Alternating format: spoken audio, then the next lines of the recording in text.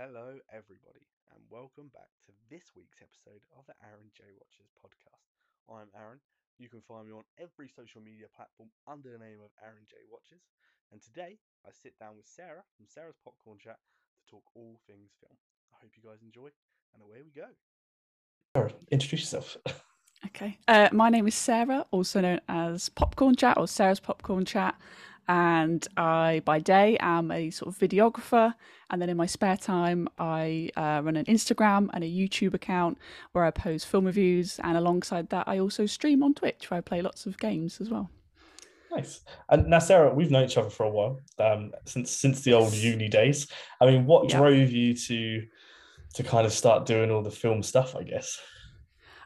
I think I'm sure you've heard this a lot on your podcast, but I've always had an interest in film, but I didn't know it was going to become something I was interested in, possibly in a career, till I was probably in about sort of sixth form, and I was making that decision: what do I actually want to study? And I thought I want to do something I enjoy. So I decided to go for film production, and I was so glad that I went for that because that has sort of led me to do what I do in my day job, and I love that. And obviously, my outside of that passion as well, doing reviews. So I think I've always loved film and TV ever since I was young. I remember watching VHSs like on replay Yeah. and falling asleep to like movies like DVDs and stuff like that, and seeing the menu come up again. So I've just thought, why don't I actually get involved and try and be a bit more on the creative side? No, that's nice. That's nice. And then, like your role as a videographer, obviously, as your day job. I mean, what does that kind of entail? And what's kind of day to day for you in that respect? It's not as glamorous as the movies, I'll say that. It's more about sort of like sort of we film case studies for companies and stuff. So there is that sort of filming element. There's editing. I do a lot of editing, sound. There's all these different aspects that I learned through doing a filmmaking course that I'm able to apply day to day. But we do get some more creative stuff, which I do enjoy. We do like adverts for a few little products or charities, and that's when you can be a bit more creative, and that's when it feels a little bit more cinematic. So I try and push for that whenever I can, really. Nice, nice, nice. Yeah, obviously using those techniques like you would have learned within the degree, obviously, and obviously, Yeah. looking forward. I mean, what is the kind of aspirational kind of goal for yourself in that kind of field, other than this field? But what in that kind of field? What where do you see yourself? I mean, I would love to work. I don't think I would ever work on sort of major sort of motion picture films, but I think I would love to get back into sort of short films. I did really enjoy doing that, That's nice. and possibly music videos. I think that's a really sort of cool, creative place to be. Yes, I'd love to do something like that eventually. Yeah, music video sounds cool. It's normally where most people start, isn't it, as well? Like Hmm. it's like cinematographers and directors and stuff like that. If you look on their Yes, yeah, IMDb pages, there's always like a random like 90s music video for some rock band in their yeah, credits. And you're like, exactly. why is that there? That's so random. But obviously it's obviously like a nice in that respect. Hmm. And obviously, I sent you quite a few questions over in prep for this. Did you feel quite comfortable with the questions? Or did you have to think about any of them too much? I hope not. I try and Yeah, make them as simple as possible. yeah, I think a lot of them are easy, but I guess some of the hard ones is sort of regarding like my favorite film and my Hmm. least favorite film. I think that's a question that many sort of film fans dread, saying what is Yes. like your favorite, your one favorite film, and I was like, oh, but no. Otherwise, yeah, I think I was pretty confident with the other Cool. ones. So. Cool. I'll kind of start off. I know we talked about it slightly there, but I mean, what kind of drives you? So more so with your, um, I know some people hate the word like that kind of influencer, kind of film Twittery kind of like side of things, but how what kind of drives you to do that on a daily basis? Because you are quite active. You do quite you do keep up your content quite often, which is really good. So what kind of drives you to keep going? I guess what drives me really is like I said, I've always had a fascination with film and TV, and it's always been there. And I think I mainly started this in lockdown last year, and I think many people did start these sort of Mm. accounts in lockdown. And I think that was a place where I was like, actually, I can talk about this with my friends and stuff in real life. But why am I not putting it out on like social media? Why am I not putting it, especially on video or picture, anything visual? Why am I not doing that in my sort of personal life? Why am I not sort of expanding on that? And I think over the last sort of few years, I felt like I've unlocked something with the reviewing. It started out as a blog. I had a WordPress for this account, and then it turned into I've always mentioned it on Twitter, and then Instagram and YouTube has just sort of followed suit really. And I think I'm always pushed by sort of other people that have interests, people who are speaking about relevant films, or I don't know, you find people that have similar interests or some really niche things, and it really inspires you, and that continues to push me to sometimes go outside my comfort zone when it comes to certain films. I wouldn't watch that genre, but so and so's talk about it and I respect their opinion. So I always think it's changing, and that's what's kept me here like this last year or so, because it's always growing. You always meet like lovely people online and that make you think differently, as well as having similar opinions about certain topics, directors, films, etc.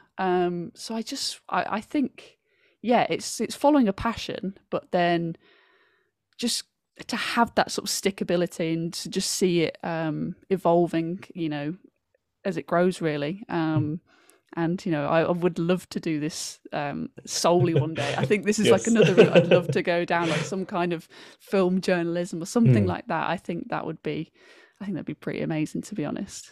Yeah, no, I definitely second that, especially meeting the people that we've both kind of met as well. You kind of talked about it there, but everyone I've met through this kind of side of things has been so lovely and so nice and just so helpful as well, and like guidance and things like that, which is I couldn't second that anymore if I could. But then I guess with yourself, you went into that kind of Twitch world as well. So what kind of made you kind of go over there? Because obviously you started Twitching when you stream when you play games and things like that. So what kind of pushed you over to that side?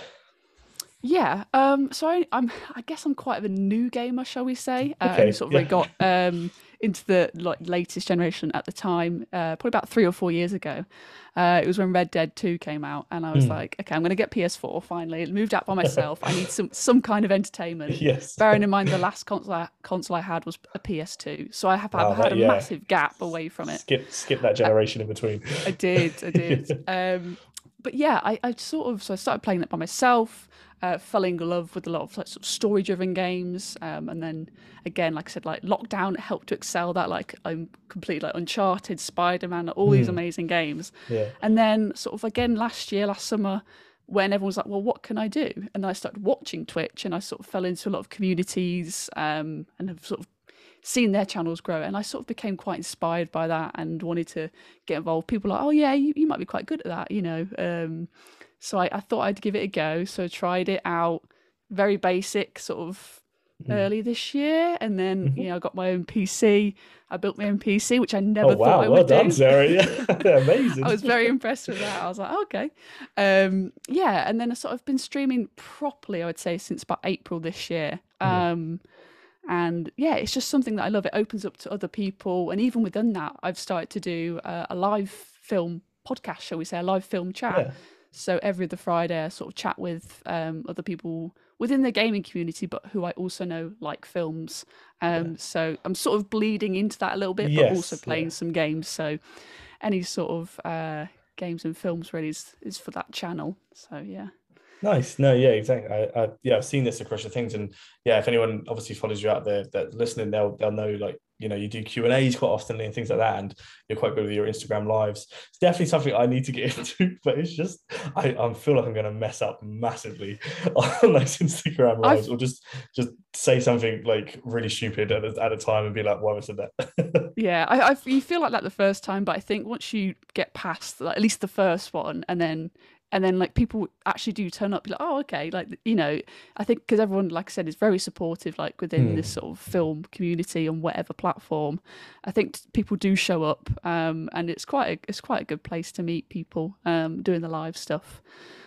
So I would recommend doing it maybe one day if you ever fancy doing it, or you can do it with other people. That makes it a little easier. That's true. You can always collab with other people. Yeah, no, that's a good idea. I will take that on board, and I'll definitely try and give that a go before the end of the year.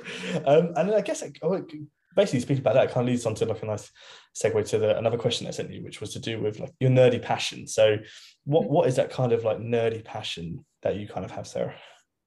I mean, we have sort of touched upon it. Was my answer to this question, and it was obviously like outside of this is I do enjoy playing video games and streaming on Twitch as well, and I think that's become not equal footing, but I would say it's up there with the film now because it's just it's old, but it's new. There's new games, but there's games I've never played, so it's always like a new experience, and it's been able to open me up to a different sort of community.